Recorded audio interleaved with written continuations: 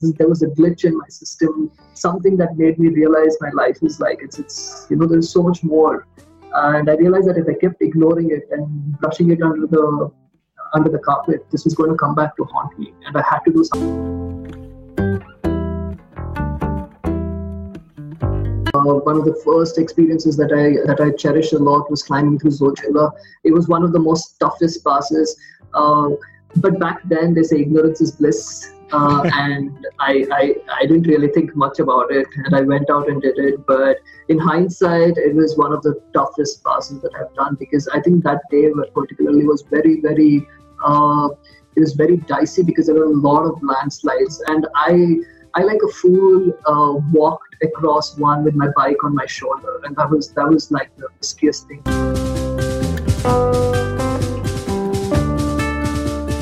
Cycling through the village, they'd stop me and they'd start talking to me and stuff like that. And they would come, they'll be like, come have chai, I'd sit, have chai. Then they're like, let's go, I'll show you my field. We'd go to the field. And on the way back, we'd stop at the school, I'd talk to the kids, and they'll say, it's lunchtime, we should have lunch. And then I would have lunch, and then by the time it's on the charpa, you fall asleep, Wow. You wake up in the evening and they're like, just stay. And then, so again, my trip got...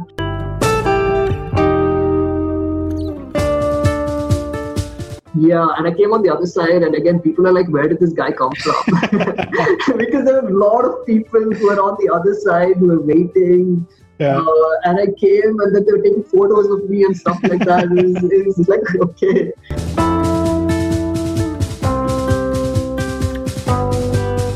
I am Baiki Venki, and this is the Working Athlete Podcast. Here, I talk to working athletes from all walks of life and experts from various sports to provide you with inspiration, training tips, time management, and lifestyle advice.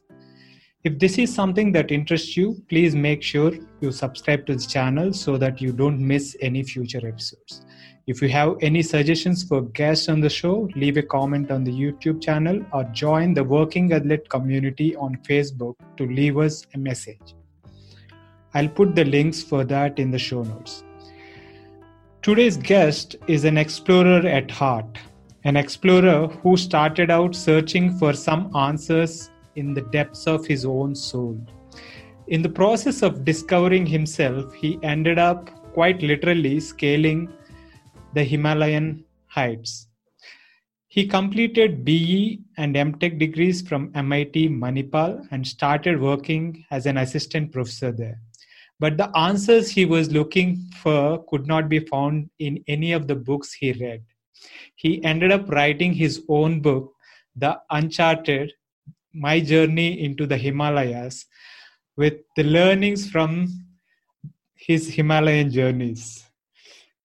He is always looking for newer adventures to undertake and newer answers to uncover.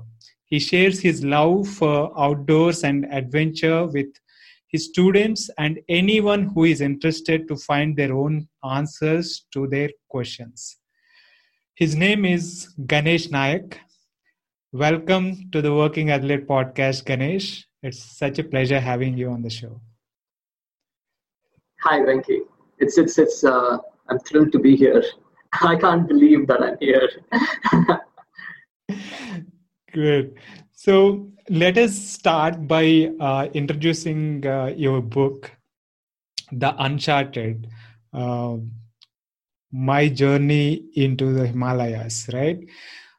I had the privilege of reading it before most in the world. Because I had the privilege of writing the foreword for the book, but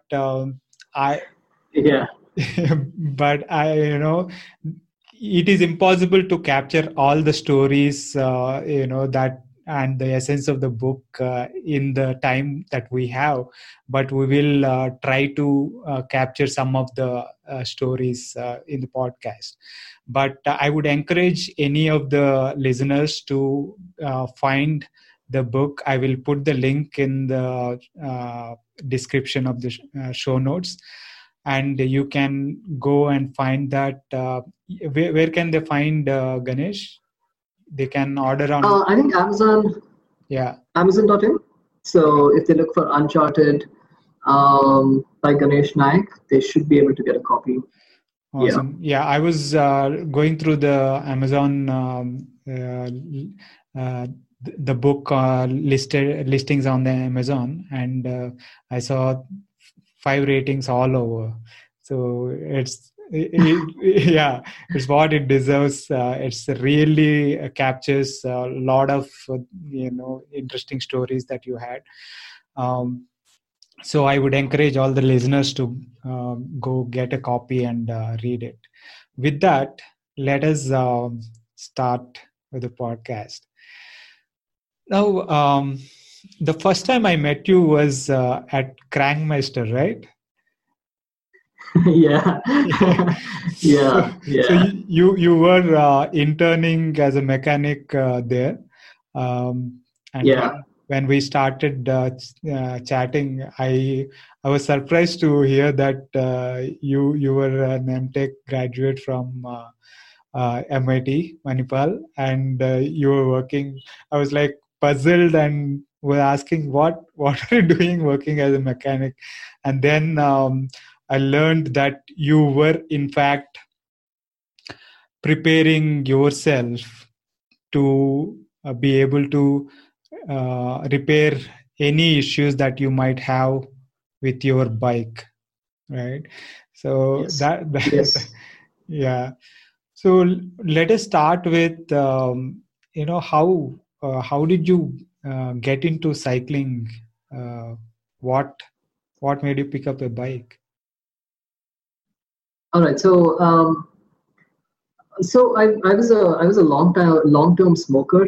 So I've had I was addicted to smoking for since 2002, and I've been trying to kick the habit since 2010. And everything I tried, it became impossible.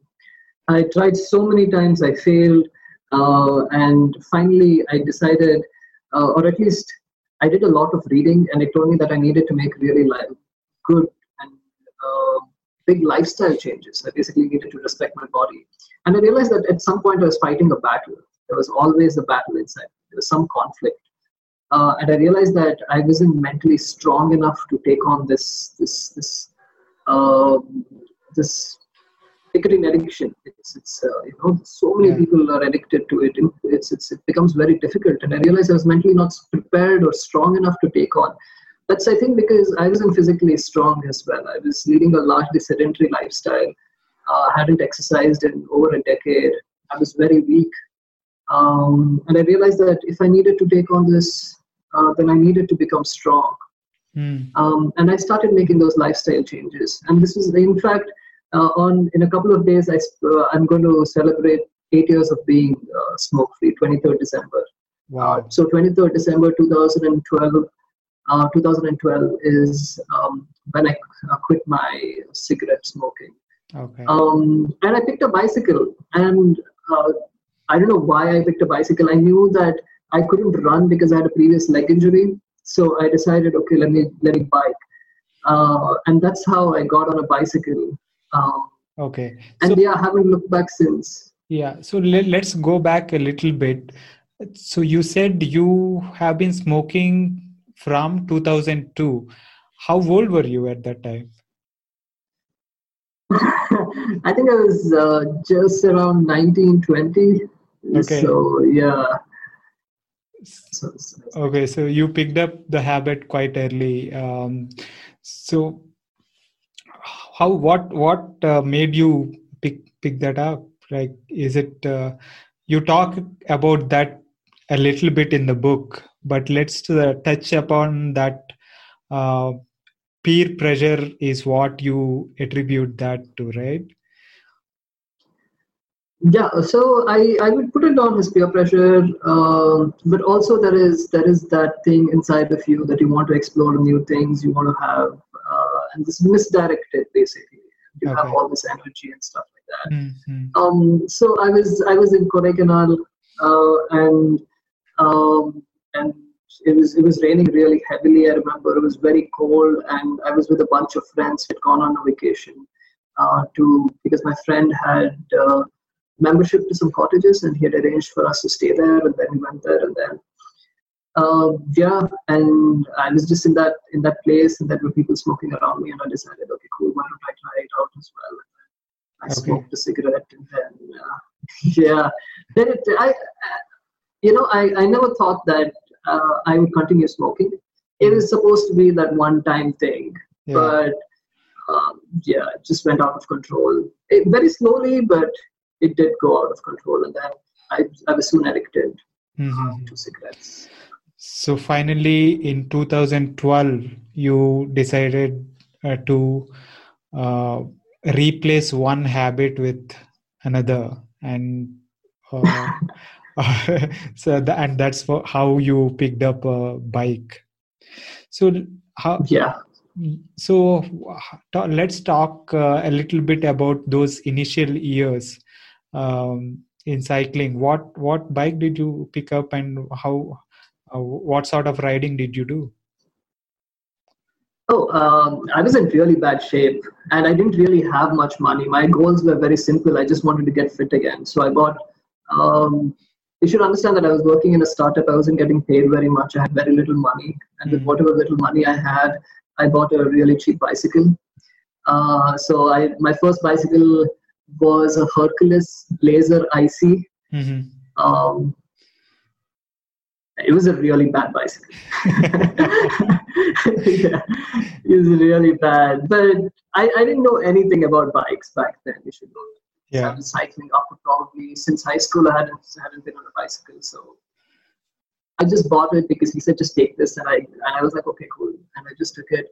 And I started riding it. I was doing very small rides. I remember I couldn't even ride like a kilometer. I was running out of breath. My legs were screaming because I was in such bad shape.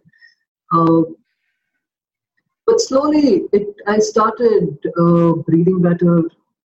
I started sleeping better because insomnia was one of the biggest issues, withdrawal symptoms that I was going through. I could fall asleep, but I'd wake up in the middle of the night, and then I would just roll around. And I was still working, and I was working in a startup, so it was very demanding, and I needed to be alert. I needed to be able to focus.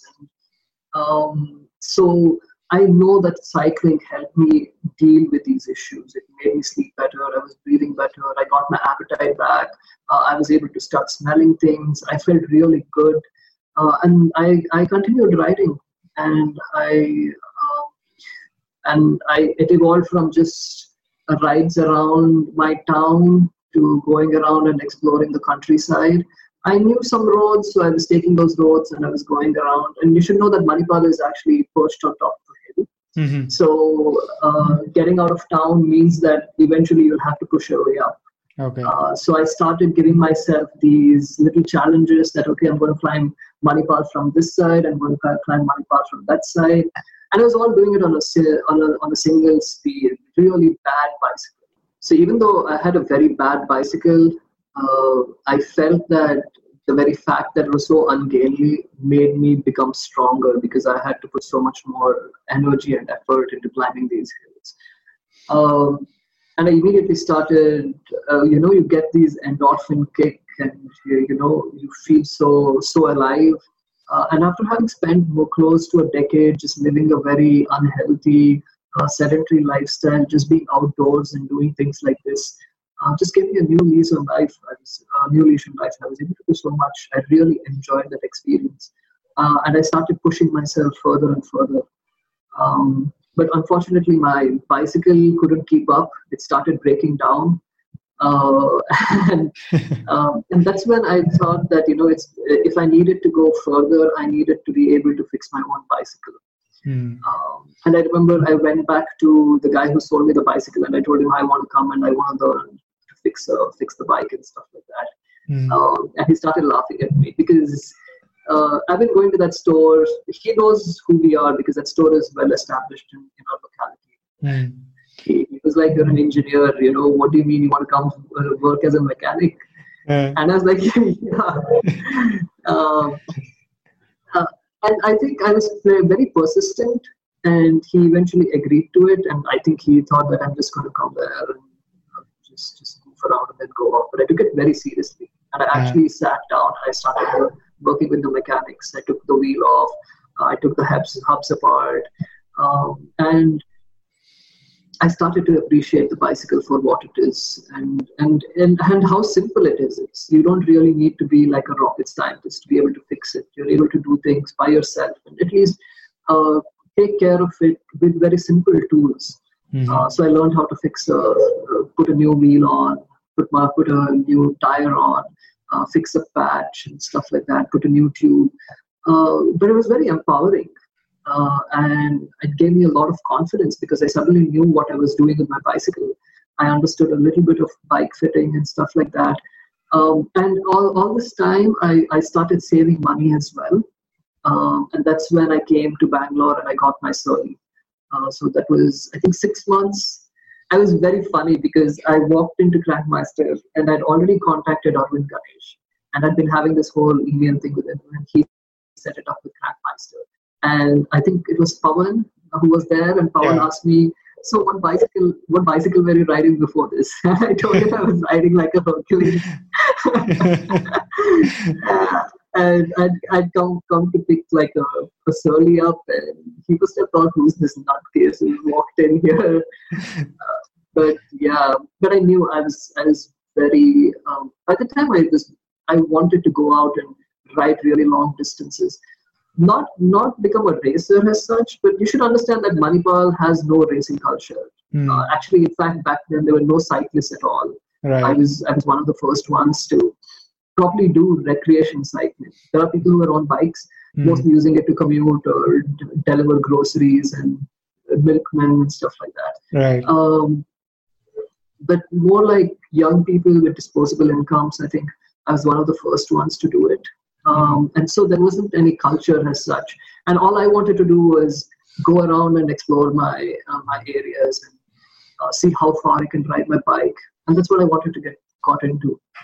So I did my research and I found that the Surly Long Haul Trucker was like the best touring bicycle that I could buy. And I was lucky enough to find someone who's actually selling it in Bangalore. I couldn't believe my eyes that someone was actually selling it. And then I started exchanging emails with Arvind Ganesh, and eventually I landed up in Crankmeister and ended up buying a Surly Long Haul Trucker. Nice. So this was in, when was this? This was in August of 2013 that I got my Surly. Yeah. Nice. And then you started going longer distances, is it?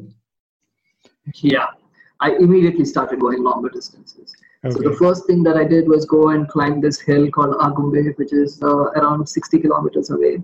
And that was a good experience because I went from struggling to climb a flight of stairs because I'd been a smoker and stuff. And suddenly I was cycling 50, 55 kilometers and then doing this big climb, like a 10-kilometer climb. Back then it felt really big, and sometimes now when I'm out of shape it still feels big, but it was awesome going up and climbing, and it's 14 hairpin bends and then you go and you stand up. I think that was like one of the changing points for me. It made me believe that I can, if I set my mind on something, I can go out and achieve it. Right. And I was on a high. Yeah. So on the top of Agumbe, it is being there is literally being on a high, I guess. But I remember one thing from the book. Your mom told, "Why did you could just take the bus, right?" Yeah. She's like. I remember this very well because I hadn't told her that about the bicycle. I told her it cost some 25,000 rupees, and she said, okay. But then she found I had taken I'd taken a Xerox of the check that I'd given Happy Earth, and my mom found it. Okay. You know how moms are; they just go through all your stuff. She ended up finding my check, and then she lost it. She's like, "What is this? What is happening?" And then I told her I want to go and ride to Abunde. And then she's like, "You've actually gone mad. If you want to go climb Abunde, you can just take a bus and go. What is this about? Going to Bangalore, spending so much money on a bicycle, and now you actually propose to go and ride all the way there." But I think this is a common thing that most people go through. Right. People think your dreams are like you have to be a mad person to do things like this. Yes. So I don't blame her. In fact, she's now one of my biggest fans because after that, when I told her I was going to the Himalayas, she bought me my air tickets. When I told her I was going to Iceland, she bought me my air tickets. Okay. So it was really nice because when I transformed myself, everything around me transformed as well. People's perceptions, ideas about me and ideas about the world, everything changed. It was a very transformative experience, and it's not only for myself, it was for everyone around me as well. Yeah. It's amazing. So let's talk a little bit about that transformational experience. So what made you you smoked for 10 years and were going about it, but what made you think of giving it up, right? What made you go through that struggle? Of course, this is a struggle, right?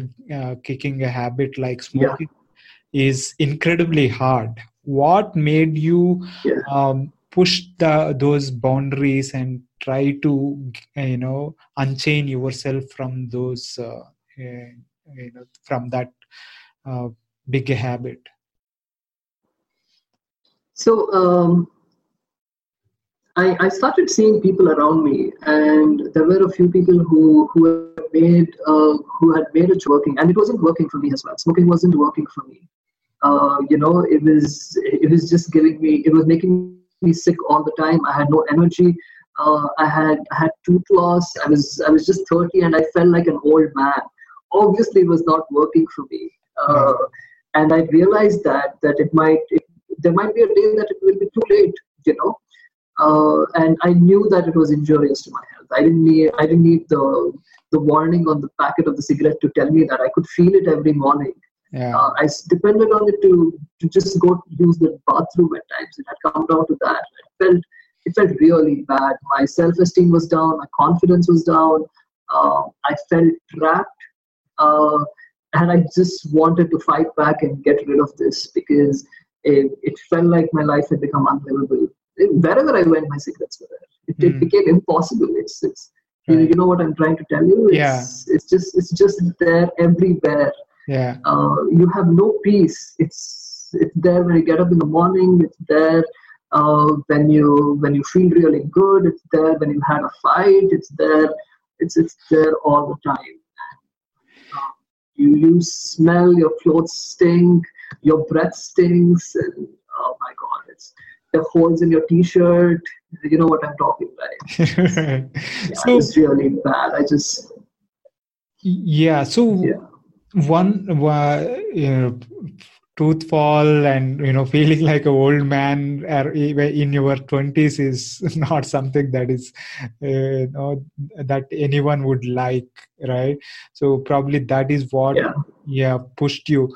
But what are the things that maybe a few tips that you can give to someone who is looking for kicking the habit, like kicking an addiction like cigarette smoking? So I remember, Becky, I tried to stop quitting since 2010, and it took me 2 years. Multiple times I failed. So what is it that worked in 2012? I've thought about this, and the only thing I can tell is education. I educated myself about my habit. I read extensively on nicotine addiction and what happens inside your body, and what happens when you quit, and what are the changes that is going on in your body. Understanding what are your trigger points, being ready, having a strategy in place for any downfall. You need to cover all your bases. You need to be really prepared for this. And And I think that's one of the things that I would definitely recommend people to do, is to go and educate themselves. One of the sites that worked really, really well for me, and I still go and read very occasionally now, but I still make it a point to go read sometimes, is whyquit.com. It is a fantastic website. It's got a host of videos, and in fact, if you're wanting to quit, they have a whole plan for you lined up. They have everything, and it's completely free. So you don't have to pay anything. There is no membership. There is nothing like that. You can access the whole website. It's completely free, and I think that helped me a lot. They also have a forum on there, so you can connect with other people who are going through the same process as you are, and you can form like a support structure. And they have this, and it's incredible because these people have been doing this for I think they established it in 1990s, and they've been running that for so long. So it's very extensive. It's massive library and so many articles and videos. I'll tell you, I'm just one cigarette away from becoming an addict again. So there are times that even now, 8 years later, I get urges once in a while, but it's so much more easier to handle. Yeah. Whyquit.com, is it? It's called www.whyquit.com. whyquit.com. Whyquit.com. Yes, whyquit.com. Okay. Yeah, it's a fantastic website. Whoever approaches me on quitting cigarettes, I tell them just go to that website and start reading, looking at the videos. You'll understand what is happening. You'll understand why you're addicted, and you'll also understand. And they'll give you tips, and they'll walk you through the whole quit process. Okay. It's amazing. It's amazing. I think if it wasn't for that website and me finding it, it would have been a very different ballgame. It would have been very different, I think. So education. I think education works. Right. And as a smoker, your best chance for you to succeed is to educate yourself.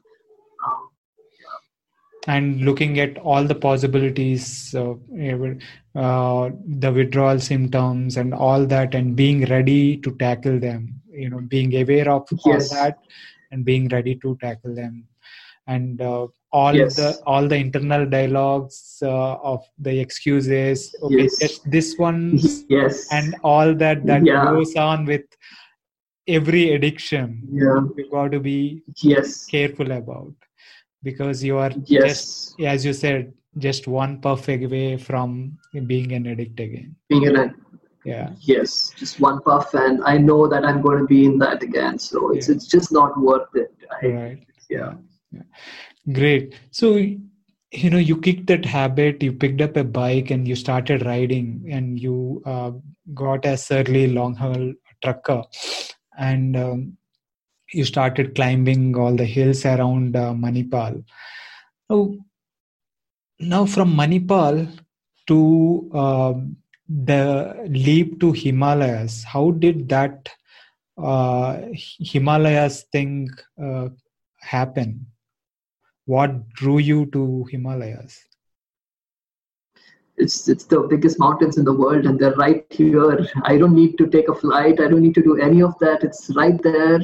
And I was in the Western Ghats, so I was cycling around the Western Ghats, and the only thing bigger than the Western Ghats in India are the Himalayas. So it was an obvious step. Okay. The next step was the Himalayas. So that's where I headed. Obviously, thinking about it, like when I climbed Agumbe in August, it still took me one more year. I got my surly in August of 2013. Mm-hmm. It's only in August of 2014 that I was able to go out and start cycling the Himalayas. Mm-hmm. So it took a lot of time. You should understand this was 6 years ago, 7 years ago. There wasn't as much infrastructure or as many bicyclists out there as you find nowadays. Nowadays, there's so many people. In Manipal itself, if I go out in the morning, I find so many people on their bikes and riding around. Back then, there was nobody, so I had to figure everything out by myself. Right.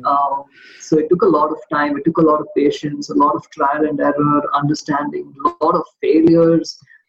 It wasn't simple. It was pretty challenging. Let's talk a little bit about that preparation. What sort of preparation went into the the time leading up to Himalayas? What sort of planning, what sort of preparation in terms of training went through that? There were several aspects to it. There was the whole physical training. So I was still working like a full-time job. It was pretty demanding. I told you I was working at a startup. I would go to office, and I I had to work a whole day, and sometimes that day is not set. It's not like, okay, 5 o'clock you're just home. Sometimes the day went up to 6, sometimes it went up to 8, sometimes it went up to 9. So for me, taking care of my training became one of the most important things. So what I would do is I would wake up even before my boss did. So I would get up at 4 a.m. I knew that at that point in time he's not going to call me or send me an email. So I would get up at 4. I would be out of the door at 4:30, and I would cycle for 2 hours, and then I would do yoga after that. I would do yoga after that. So even before my day started, like the office day started, I would have done with my training was over. So I knew that that was taken care of. And then I would go work. And if my day ended up early, then in the evenings I would still continue training, but really light. I would just go out for a walk, or if I felt like it, I would do some body weight training. I didn't ever step into a gym the whole time I was training for the Himalayas.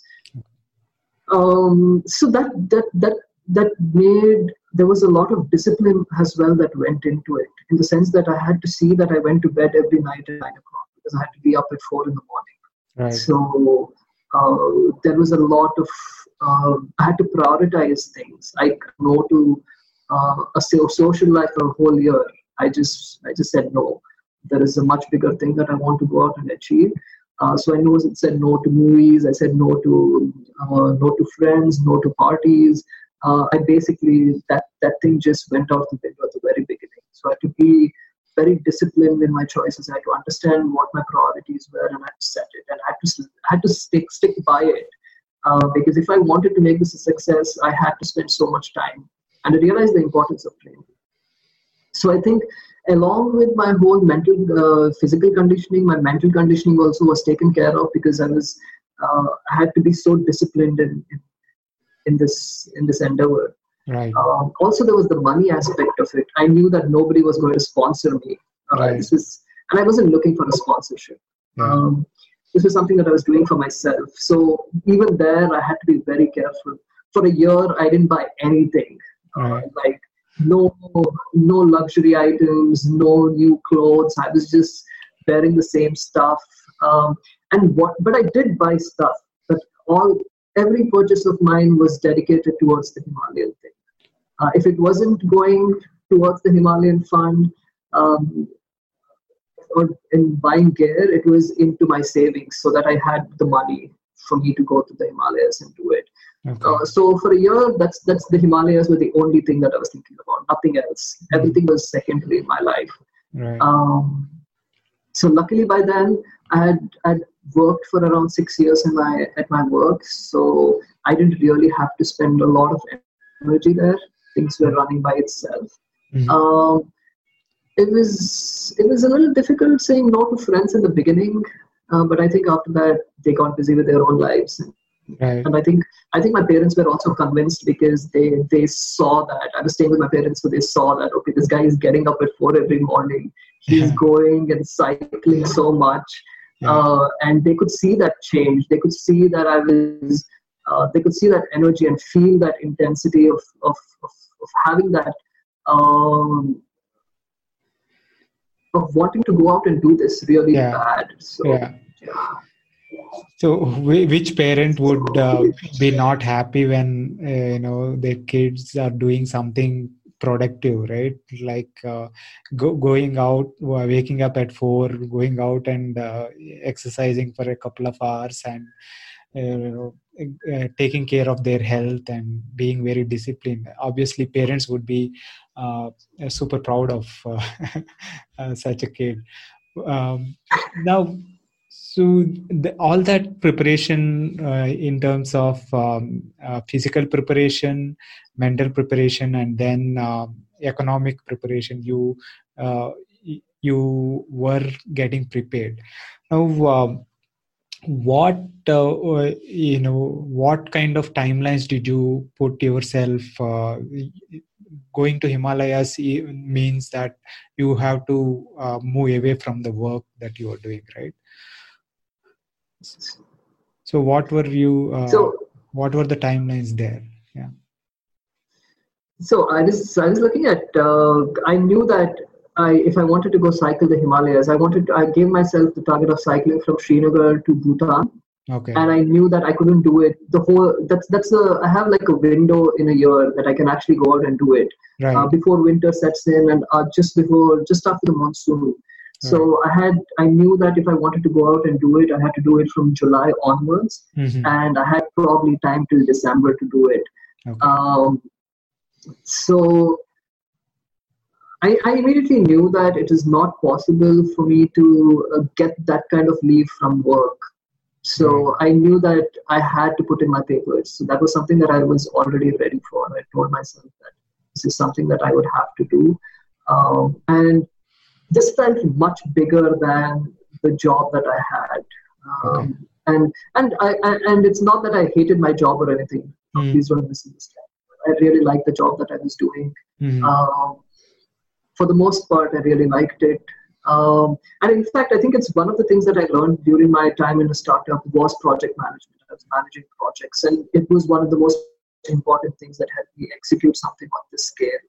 Because like I was talking, there were so many logistical issues, training, and financial matters. So things have to be taken care of. And I was just one person. There was nobody helping me, telling me, okay, you need to do this, you need to do that. I had to work on the whole thing myself. Right. So there was also time management that went into it. And I think working in a startup gave me that skill set to be able to go out and execute a project of this level. But I wanted to do something more. One of the things that I kept thinking was my life is just going by, it's just slipping through my fingers. All I've been doing for the last 6 or 7 years is just sit in front of a computer in a cubicle and just working. And it didn't feel exciting enough. I knew there was so much more to life than just this, and I wanted to go out and experience that.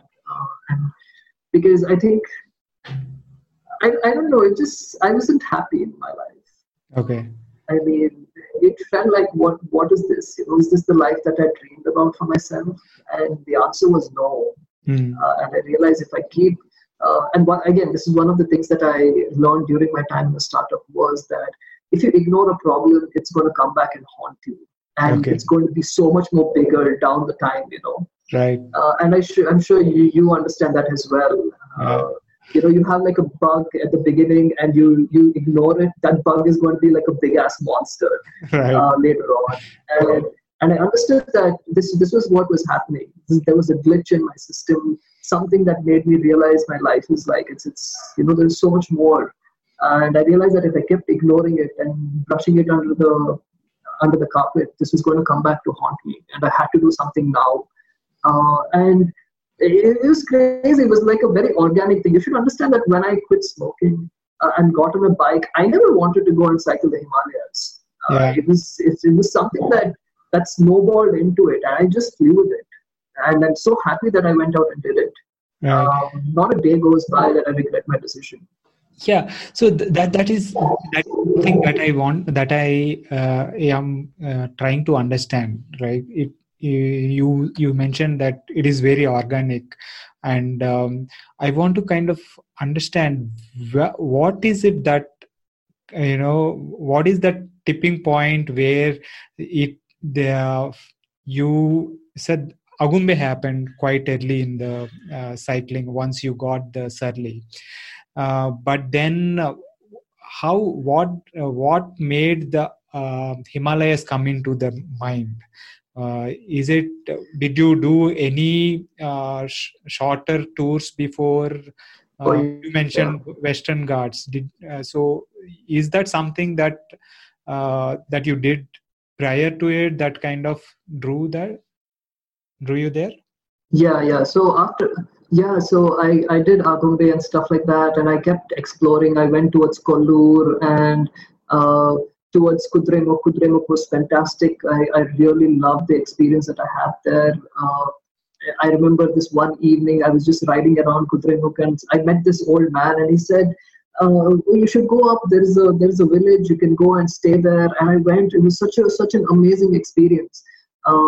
It felt very adventurous in the sense that the road up was completely covered in mud, and I was cycling, and then I showed up at this village, and then they're like, "Who's this guy? Who is this guy who's come from nowhere on a bicycle?" Yeah.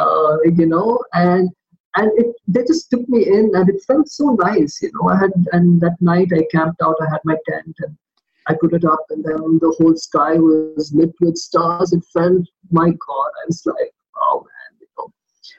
And these were the kind of experiences that I had, and I think also at this time I was also reading a lot online about other bicycle tourists, and there was this one particular story that I read about this female teacher who was riding in Mongolia, and she got caught because the winter set in, but she had to get out, and she didn't know what to do, and she had a map, and she saw that the river which she was right next to had frozen up, but it was leading her right back out.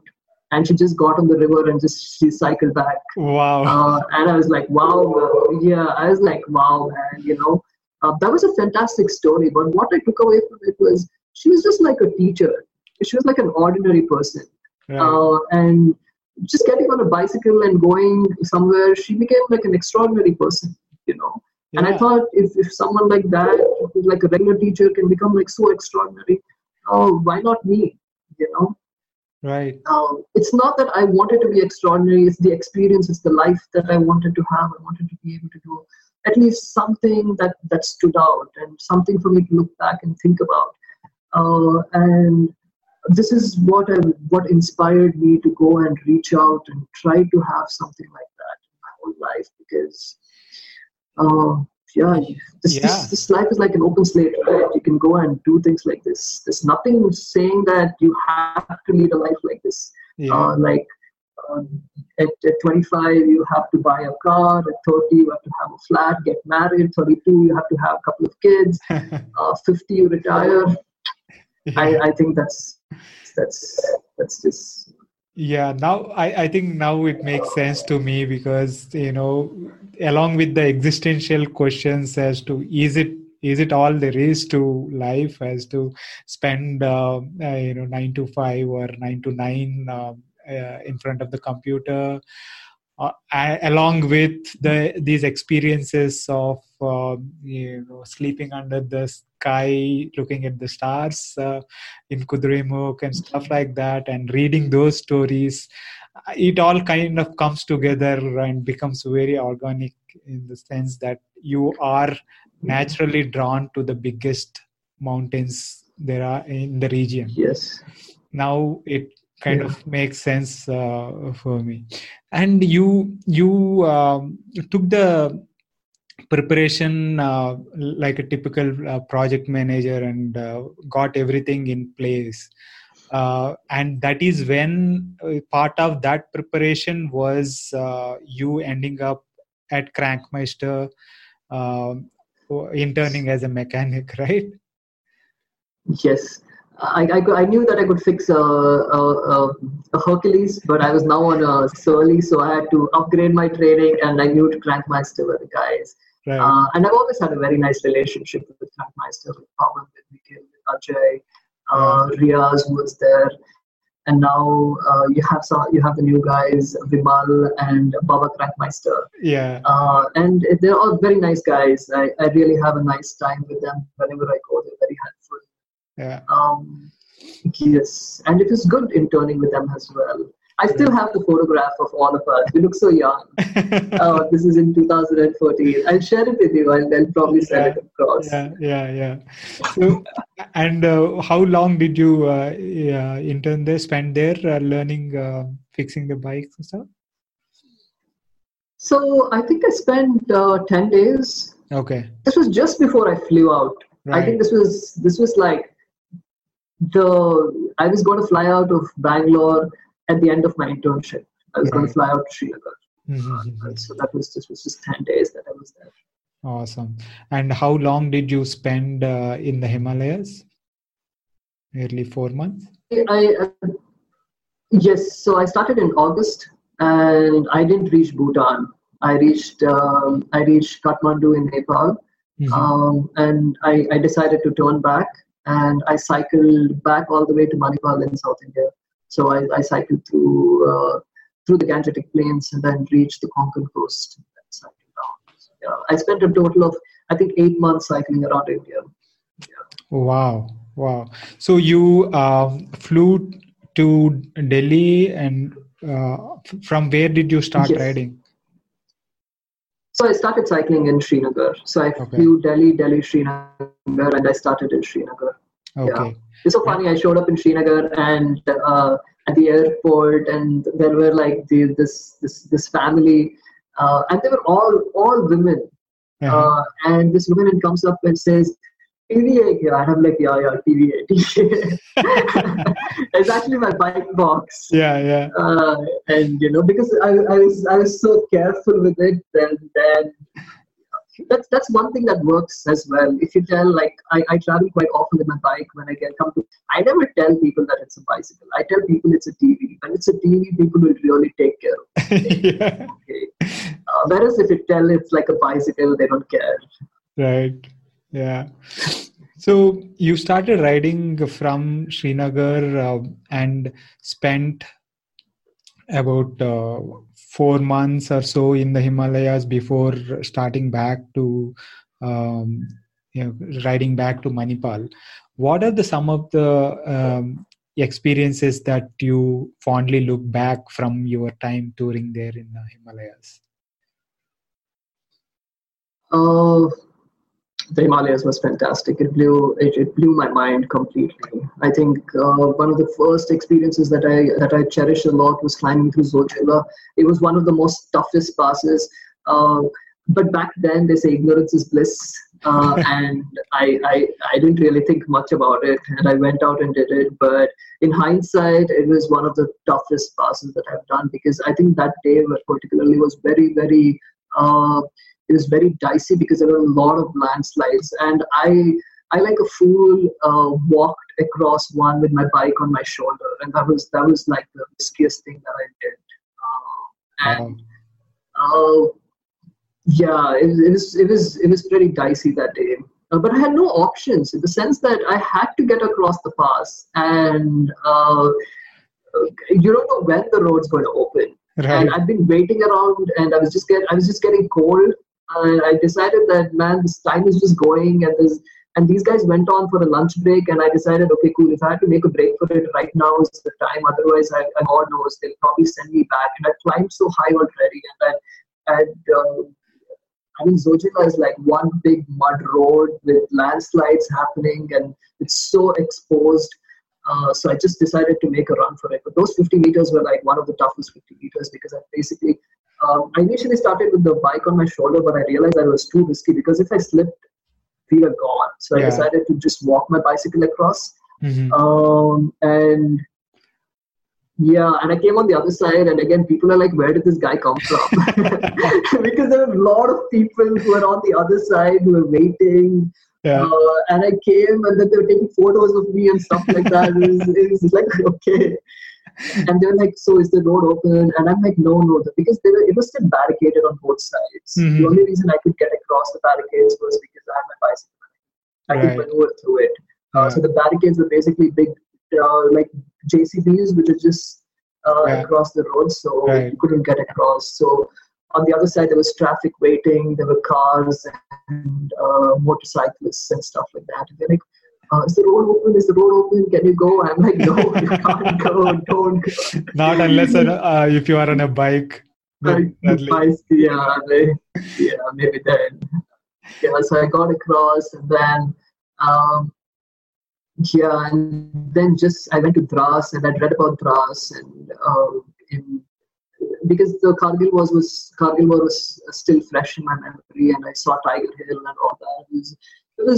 It felt like I was going through a very familiar landscape, things that I'd read about, and suddenly I'm seeing it. It felt really awesome. Mhm. Um, I went up into the Aryan Valley. I think the Aryan Valley is a little less explored. I left the the Srinagar Leh highway. I went into the Aryan Valley. I stayed in a village, um, and I had such an amazing time. It felt like there were no tourists there. It was just me staying with the locals. I ended up staying there for a couple of days, and that was also a very nice experience. Yeah. So I had a lot of these experiences because I think there were not many tourists back then as well. Right. Very few tourists, but I think now it's a lot more commercial. There's a lot more traffic that goes there. Yeah. So it felt very nice. I really liked it. And I think one of the biggest experiences that I've had was when I met this person. His name is Son Singh, and again, it's so funny because I just ran into him at a chai shop, and at the chai shop, it was in this tiny town, tiny village. It just has like a row of shops. And the only reason for me to stop was there because there's a phone there. And I was on the Manali-Leh highway. I was kind of cycling towards Manali. And I was just going to go and do this big pass called Paglangla. And I was sitting and I thought I'd call my parents up because I wouldn't get a phone line for the next 10 days. I was just going to talk to my parents and tell them that, I'm at here, I'm going to do the pass, and I'm probably not going to be able to talk to you for another 10 days until I reach Manali. And Son Singh was there, to tell his wife the same, I think, saying that, okay, cool, I'm coming. But he was on his horses and he was going down to Manali. And we got talking, he saw my bicycle, and he happened to be very entrepreneurial. And he was like, why don't you come with me, and I'll take you, we'll go inside, I'm like, where inside? He's like, we'll take the inside road, you're here for an adventure, what is there on the Manali-Leh highway? Everyone goes on the Manali-Leh highway. I'll take you inside. And he had me sold within like 2 minutes. I'm like, all right. And I called back my parents and I'm like, hey, listen, I don't think I'm doing the Manali-Leh highway. I just met this person and we're going to go into the desert. I don't know what my parents were thinking, sitting down here, and I'm like, okay.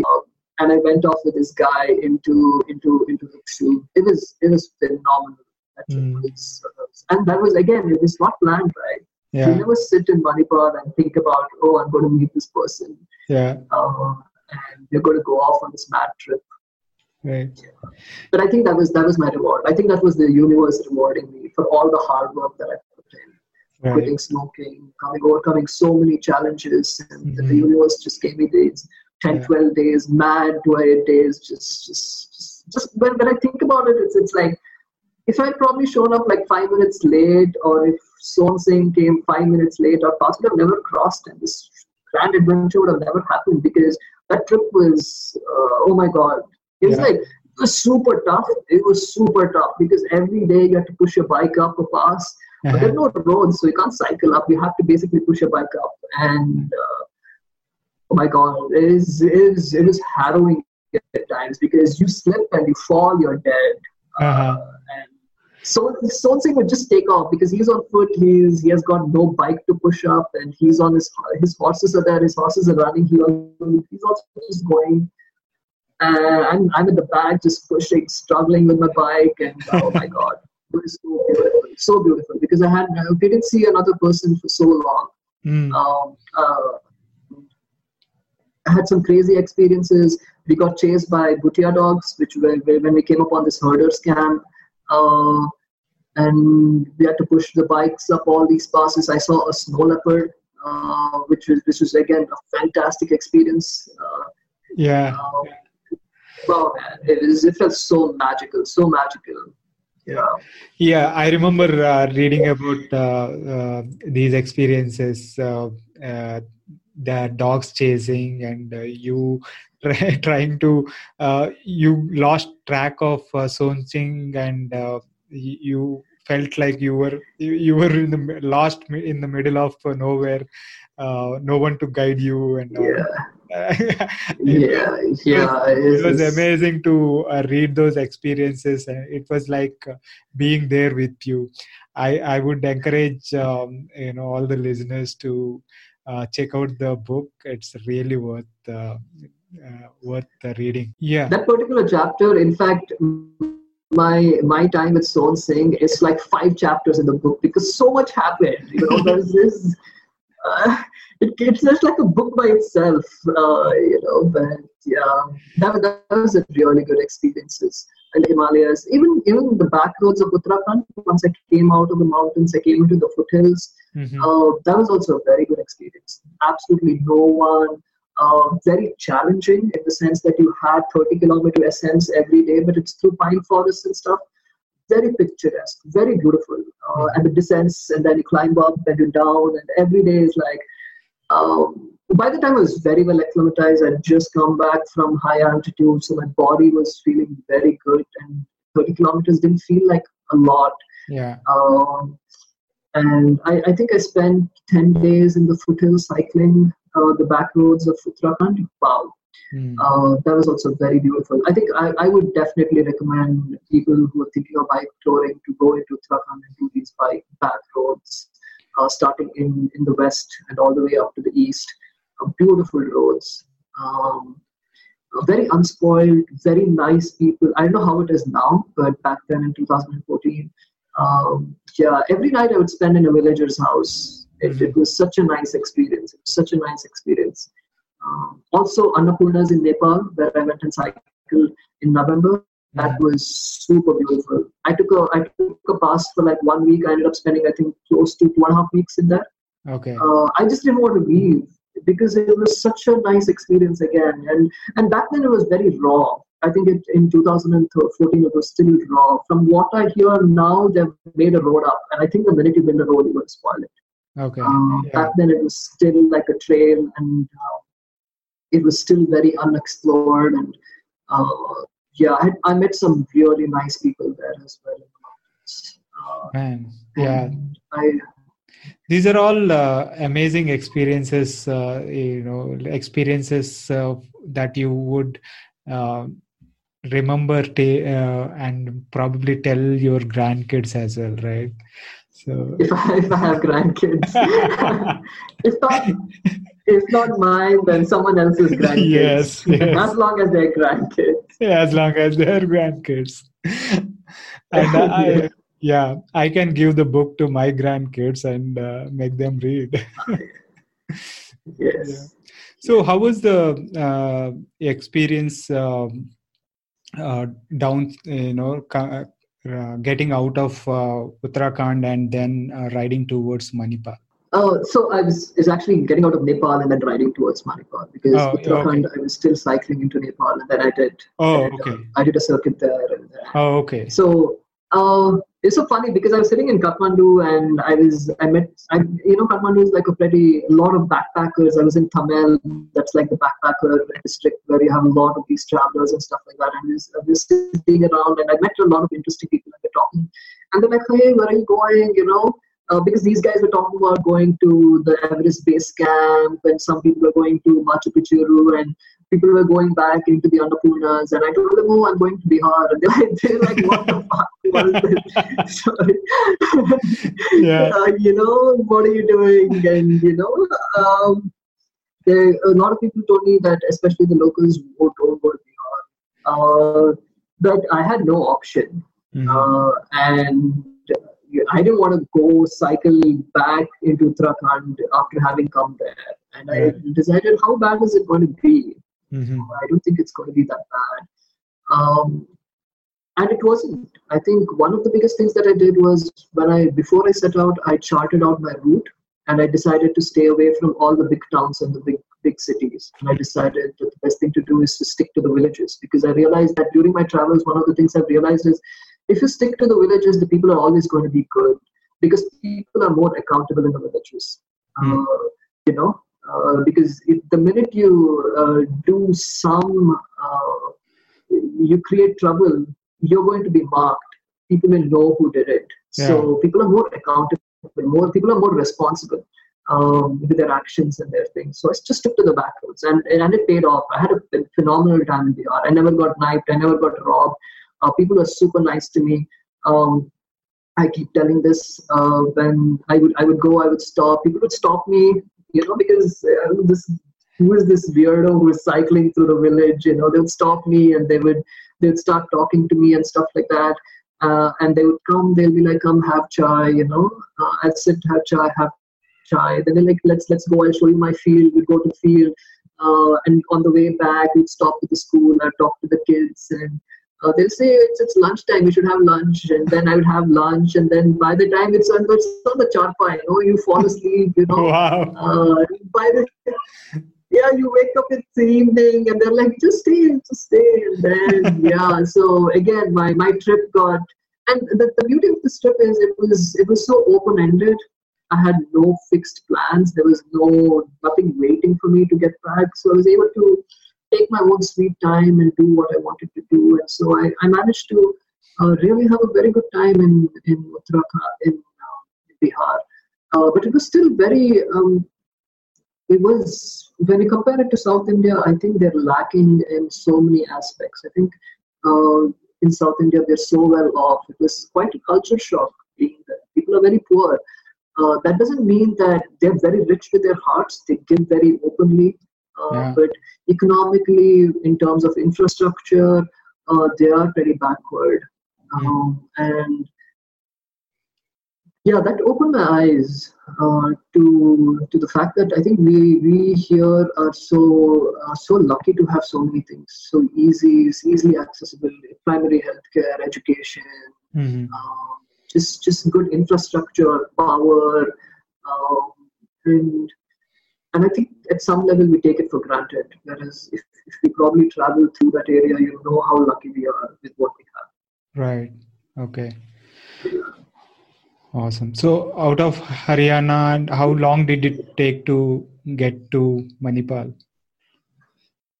So not Haryana, it's Bihar. So I came. I am so sorry. I'm really so completely opposite to you. Are so bad with names and geography.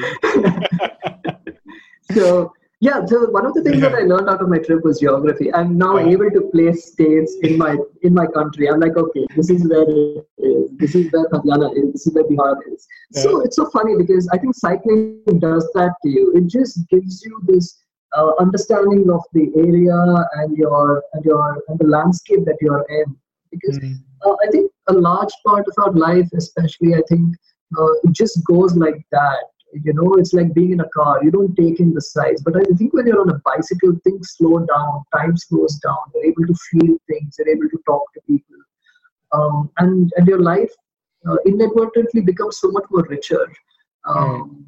So I think it's one of the things that I've learned from bicycle touring is to take it slow. Just chill. To take it easy. Because I think when you take it like that, you see so much more of life and it becomes so much more richer. You enjoy the little details. So anyway, sorry, I just went off on a tangent. No. Yeah. So when I was cycling, so I went through Bihar and then I came to Uttar Pradesh. Uttar Pradesh was also really good. I really loved Madhya Pradesh when I came next. And then I came into Maharashtra, then Goa, and then eventually. So it took me like around 2.5 months. Okay. I had a lot of pit stops along the way. Like I spent I think around a week in this place called Mandu in Madhya Pradesh. Wow, it was such a nice place. It was I don't even have words for this because you have all these old ruins and they were not barricaded. There were absolutely no one around and you could do whatever you wanted. And the food was so good. The people were so nice and I would just cycle from one ruin to another, just walk around, and it was perched on top of a hill, and there were ravines, and it was so beautiful. I can't express in words how beautiful it was. I decided to stay there for one day. I ended up staying there for close to 8 to 10 days. I don't remember right now.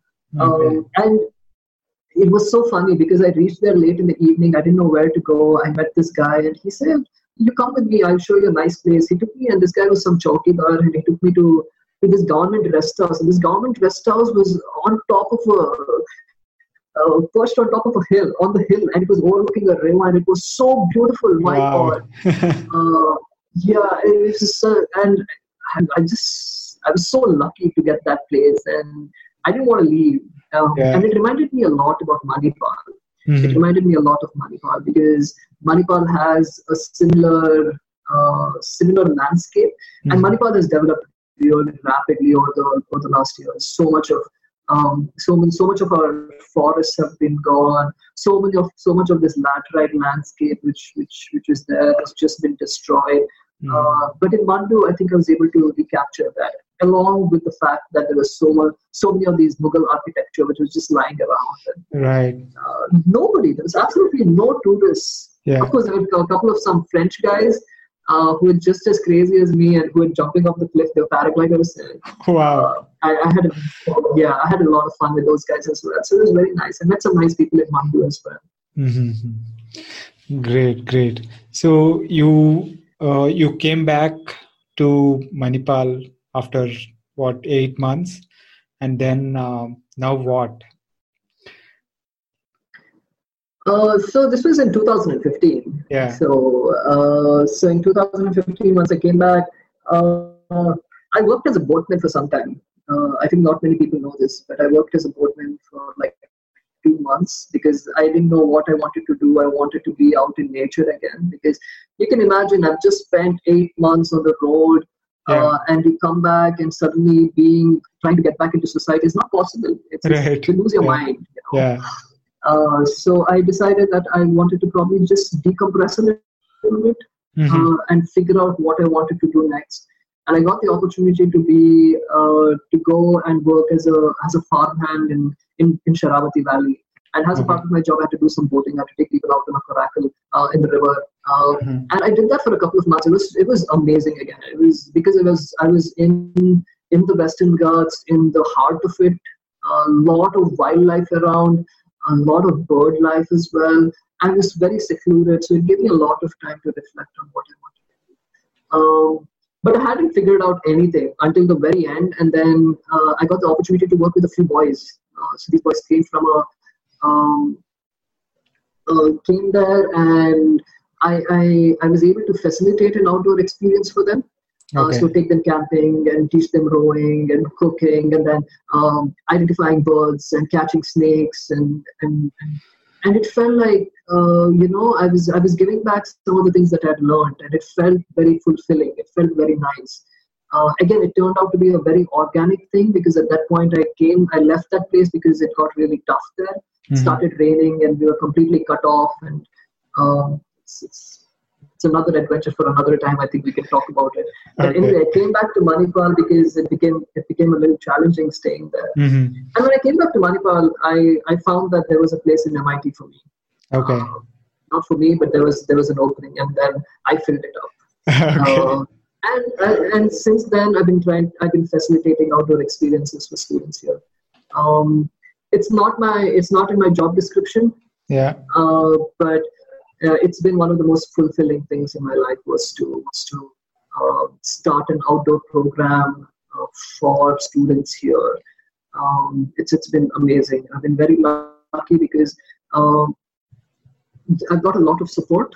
Not only from my administrators, from students. They've lapped it up. They've really liked what I've done, and they've helped me make it so much more bigger.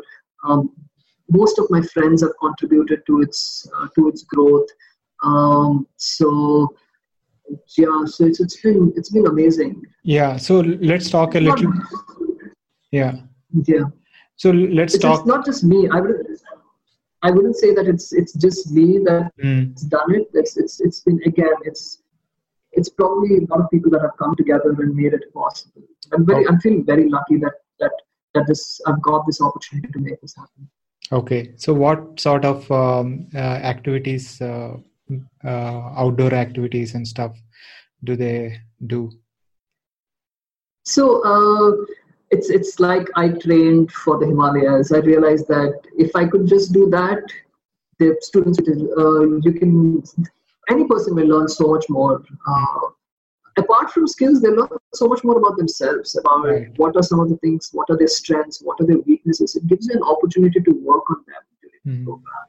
So I call it the Adventurer, and it's based around bicycle touring. So we do like 6 weeks, and most of the students who come and work with us at the beginning are cycling like 5 kilometers, 10 kilometers around Manipal. Most of them are just commuting. And then, but we set a big goal at the end. We do like a 250-kilometer ride over 3 or 4 days, which includes a trek and things like that. And then we keep that in mind and we start training. And along the way, they learn a number of skills like first aid. They learn bicycle repair and maintenance. They learn stretching, active stretching and cool down and injury prevention. So there are a host of skills. They also do leadership modules. They learn outdoor leadership, risk management, time management. So one of the experiences that I got was I went and did an outdoor program in Alaska in 2017 at National Outdoor Leadership School. And I learned a lot of things from that, and that helped me fine-tune the program that I was doing, and I picked up a lot of things from there on how to facilitate these outdoor experiences. It's been amazing doing this, and I'm thinking of making it bigger, because right now we are going to offer it as an has an official certificate program from the university. So it is growing, and I'm seeing how we can make it bigger. At least my long-term goal is to try and establish an outdoor school here in Manipal for students, because I think as teachers, our role should be much more than just giving them knowledge. We should be able to inspire, and we should be able to facilitate transformative experiences. Right. Otherwise, the students are smart. They don't need lectures anymore. They can just go on YouTube and figure things out. Right. They don't need you there. So how do you make yourself relevant? Is one of the questions that I've been asking myself.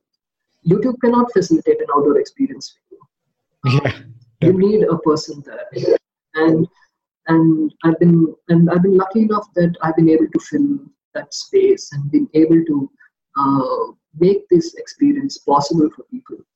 And my students have really liked it. They've told me that most of them come and they have a very different concept of themselves after the program. Suddenly, the world is a whole new place for them, and it's amazing. It's amazing because. So who are eligible to be part of that program? Anybody. If you're a student of Manipal at Mahe, you have a bicycle, and provided that you're decently motivated enough. In the very beginning, I was the only person running it the first time. Yeah. Actually, the first 2 times. And I had to call people and say, "Hey, do you want to join the program?" Right. But now we get like a lot more entries. I think the last time we had 65 people, and we can't facilitate this for a lot. We can't do 65 people. Right. We can do 10 people. Yeah. So we have to pick people up, and we have to decide on who gets a chance. I wish I could say yes to all of them, but it's not possible to make that happen. Okay. So how long are these programs? So it's 6 weeks, and I do it twice a year. So once 2 semesters. We have 2 semesters in a year, so once each semester as well. Okay. Excellent. I think it's a great chance that the students of MIT are getting, thanks to you and the other guys who are running it. So you mentioned doing an outdoor leadership program in Alaska. Talk a little bit about that. Yeah, so I realized that I was still taking my students out before that, in 2015, 2016, and I saw this program. I wanted to learn to sea kayak. So that was one of the reasons that I wanted to go and do this program. It was not that I would learn how to run a better program. So that was not the intention at all. That was something that happened because I went there and I realized that, hey man, I can probably do a program like this as well. So I actually went to Alaska to learn sea kayaking. Okay. And I applied and I got a scholarship to go and attend that. I told them, okay, this is what I do with my students and this is what I've previously done. And I got a scholarship for it. I also got recommendations for it because I met a few outdoor educators in the Himalayas. So they were kind enough to write a recommendation for me. Wow. And based on that, I got a scholarship. And I spent a month in Alaska doing this outdoor leadership program. I didn't learn. I sea kayaked, but it was mostly in protected waters. So it wasn't really very technical. But what I did learn was the soft skill side of it on leadership. On facilitating outdoor experiences for other people, because it was an outdoor educator course. Right. So those were the things that I took away from it. And when I came back in 2018, I started running a program similar to the lines. It's not something that is so extensive as the Alaska program, because that's all we did for 1 month. For 1 month, I spent time in the wilderness. And it's not possible for us, not possible for us, at least at this point in time, for us to do something like that. Right. So I started in a very small way. I decided we meet 4 times a week with these students. We do like 2 or 3 workshops. At the end of it, we go cycle to Agumbe. It was just 1 day ride that we go. We do like 100 kilometers and we come back. Most of these students would have cycled 10 kilometers. So in a month, we take them from riding 10 to 100. Right. And that itself is very empowering. Like, wow, we went and cycled to Agumbe. Yeah. Because most people know where Agumbe is in Manipur. They know because they can see it. It's right at the back. On a clear day, you can see Agumbe. It's really big, the mountains at the back. You can see it. Mountains are hills, but they're big. And to go and cycle and come back is fantastic. And it's also a very good visual reminder, because every time you walk into college, you can see it and you can tell yourself that, hey, I cycle there. You know? Yeah. And so I can take on whatever comes my way today. So I wanted my students to have that experience. Excellent. What are the couple of things that you learned in that program that you found useful here with the program that you were implementing in the college? It gave me a very good structure. Okay. It gave me a very good structure on how to structure the whole program. What are some of the things that you need to cover? Like risk management was one of the biggest things that I learned from it, and how to assess risk, and also planning a trip and planning your day out is also another thing that I learned. And of course, leadership. I think that's very important. And dealing with people and understanding your priorities when you're out in the wilderness or when you're outdoors, and how to basically take care of yourself. So many things that you learn, and you don't need to move mountains. When you start, you can start very small. Like when I started, I just did it very small, but these small things add up and they become very big. Yeah. So all these small steps become compound over a period of time and become huge. Like you started by huffing and puffing to cycle from one street to the other, and you ended up riding in the Himalayas for over a period of 8 months. Yeah. See where all the amazing experiences you got, right? So you are through this program, you are laying those foundation stones for a lot of these students, what do we know? Where they will end up, right?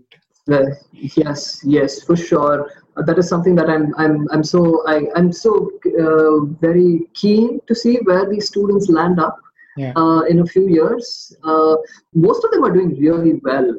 Are in very good jobs, have gone to universities abroad, are doing really well in whatever they've chosen, and I like to think that I've contributed a little to their success. Definitely. And apart from that, I think these guys keep me on my toes as well, because I need to train 10 times harder than these guys. They're half my age. I need to be so much more. I have to be careful about what I eat, how much I'm sleeping. So I need to train I need to be really strong to keep up with these guys. I need to be really fit. Right. And these guys will show up, wouldn't have slept half the night, and they're so much more faster than me up the hill, and they eat all kinds of junk, and here I'm still disciplined, and I'm still struggling, but I like it. I like it that these guys keep me on my toes and keep me disciplined. Amazing. So, did you do after the Himalayas? Did you do any other tours? I remember. Yeah, so I did. Yeah, please go ahead. So in 2016, I went back and I cycled the Himalayas. I hadn't done Manali-Leh highway because I met Stone Singh, so I missed the Manali-Leh highway, and because of bad weather, I had to cancel out Spiti Valley as well. Once the first time I was out in the mountains. So I went back in 2016 and I did Spiti Valley, I did Manali-Leh highway, and I cycled back to Srinagar, but I did it on the opposite way. The first time I'd done it from Srinagar to Leh, this time I did from Leh to Srinagar. Okay. And that was in 2016 that I did. In 2017, I cycled around Iceland with my friend Joe, who I had met in the Himalayas in 2016. He invited me to Switzerland, so I spent time with him in Switzerland, and then we flew to Iceland and we cycled around Iceland in 2017. Also in 2017, I went to Alaska, so I spent, I think, 3 months in the outdoors. Actually, 2 months in the 2.5 months in the outdoors. It was awesome. So it was in the subarctic, because Iceland is in subarctic, and then you have Alaska in the subarctic. It was awesome. I had such a nice time, and I did 3 different activities. I did cycling, I did kayaking, and then I did backpacking. So it was awesome. Oh, nice. So let's talk a little bit about the Iceland trip. How did that go? Was it in the same time as the Alaskan Leadership Program, just before, or how was that? Yeah, just before. It was just before that. So I spent 6 weeks around 6 weeks. I think I spent like a week and a half in Switzerland with Joe, because that's where Joe is, in Lausanne. And then I spent cycling around Switzerland with Joe and just chilling, taking it easy. And after that, we flew to Iceland. And then in Iceland was phenomenal. I mean, wow. Yeah, it was incredible, but it was also super tough. I was in really bad shape. I think I didn't take care of myself in 2017. I was in really bad shape, and Joe and Yannick, the 2 guys that I'd gone with, they're built like tanks. And yeah, I was struggling for that tour, I remember. And I definitely want to go back to Iceland and make like a big tour there. I'm thinking 2024, in 4 years. Is when I'm thinking, because I have other things that I want to do before that. So 2024, I was thinking, I did north to south through the highlands, but this time I want to do east to west through the highlands. I think it will be so much more tougher, but I think even I'll be in good shape. Okay, so what you mentioned, you want to do some other things before 2024. What are the things that you have in mind? Oh, yeah, those are things that you don't want to discuss with other people, not online at least. Okay. So I don't like to talk too much about the projects. I think that jinxes it. That's fine. I just. Yeah, we can talk about. We can come back again on the podcast and talk about it once you have done it.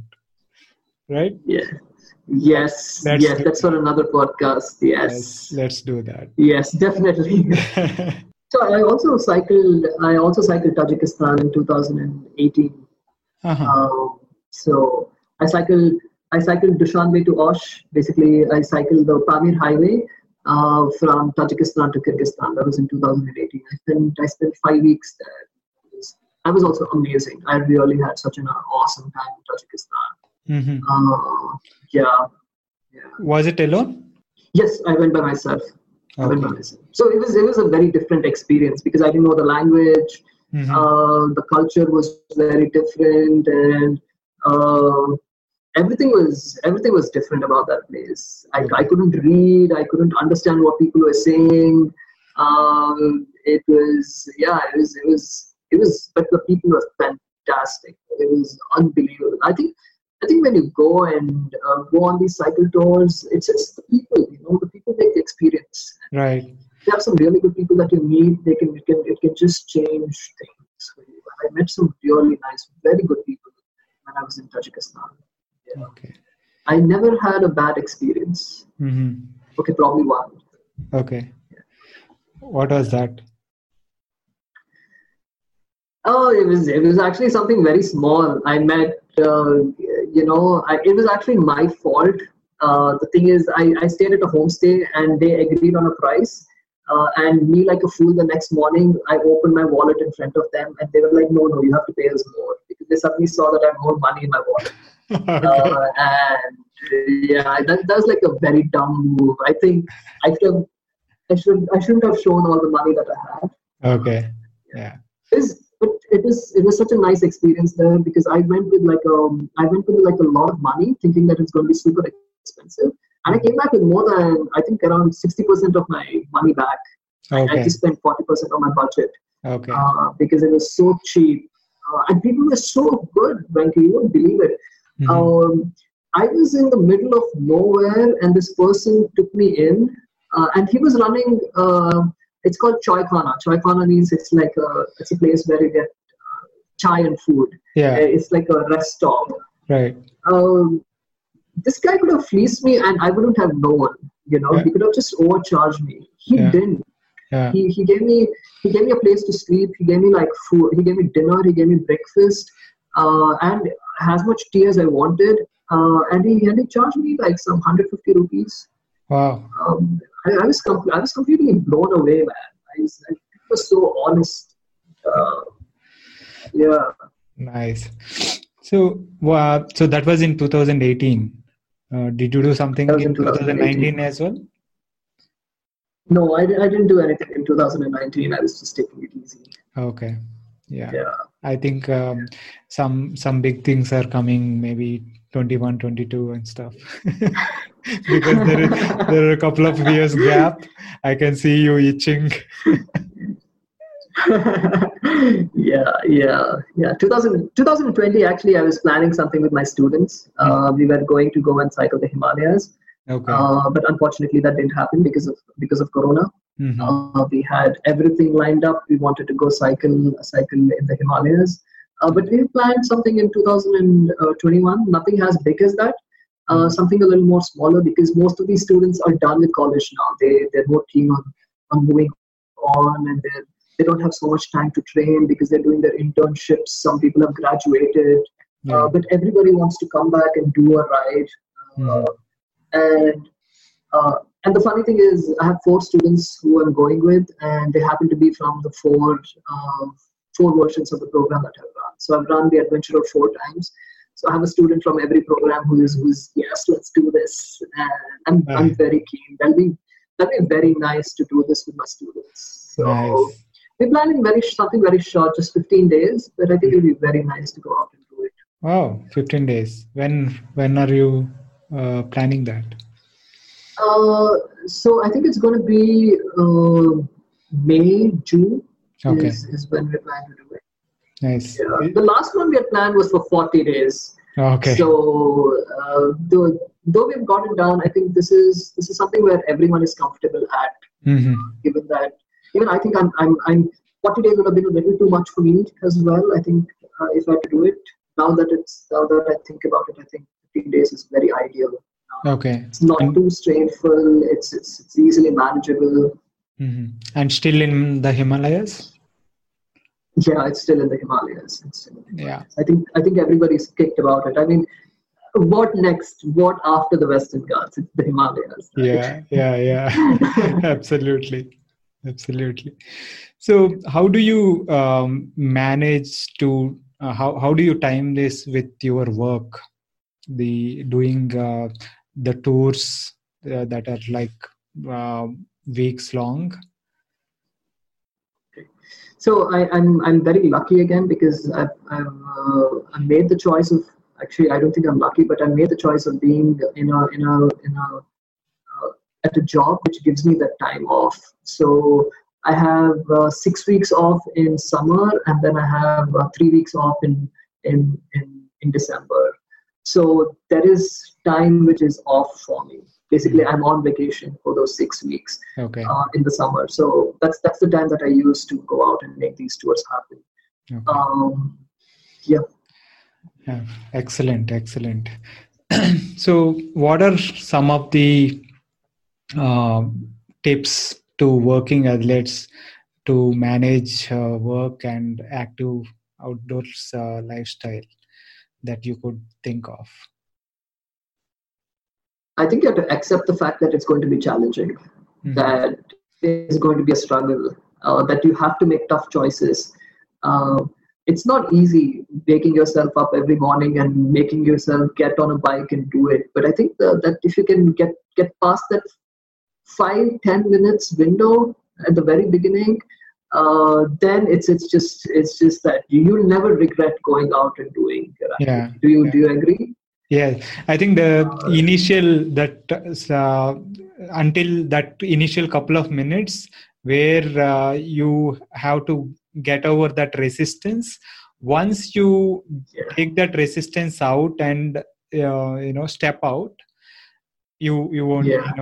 Once you step out and get on the bike, that's it. It is until you get out of the door. All that resistance. Yes. Right? Yeah. You're like, okay, I think today I should just take it easy. I shouldn't do anything. Let me just read my book, or let me just check my email. And I think it's very important. One of the things that I do especially is to get ready for the ride next day. So I keep my clothes ready. I keep my water bottle ready. I keep my lights charged. And I know the route that I'm doing. So that in the morning, there are no excuses. Everything is lined up, everything is in place. I also don't fumble around looking for things. So it's very easy for me to go from being in bed to getting on a bike. It's not that difficult. I also keep something ready. If I need to get something to eat, then I have that ready as well. So I plan the whole thing so that it's not difficult for me in the morning when I get up. It becomes very easy. So there are no doubts, there are none of these nagging questions telling you, hey, it's chill, take it easy, everything is lined up. You just do tuck, and then you're out of the door. Awesome. So I think that's one of the things that works for me. Yeah. So I think that planning the day before and making sure that you ease the resistance in the morning and make getting out very easy. And it happens in that case. Right. I think also committing to having another person. You call up a friend and say, hey man, let's ride tomorrow. It becomes so difficult to call up at 5 and say, hey, I'm really sorry, man. That person will be cursing. He'll be like, you woke me up to just cancel, Yeah.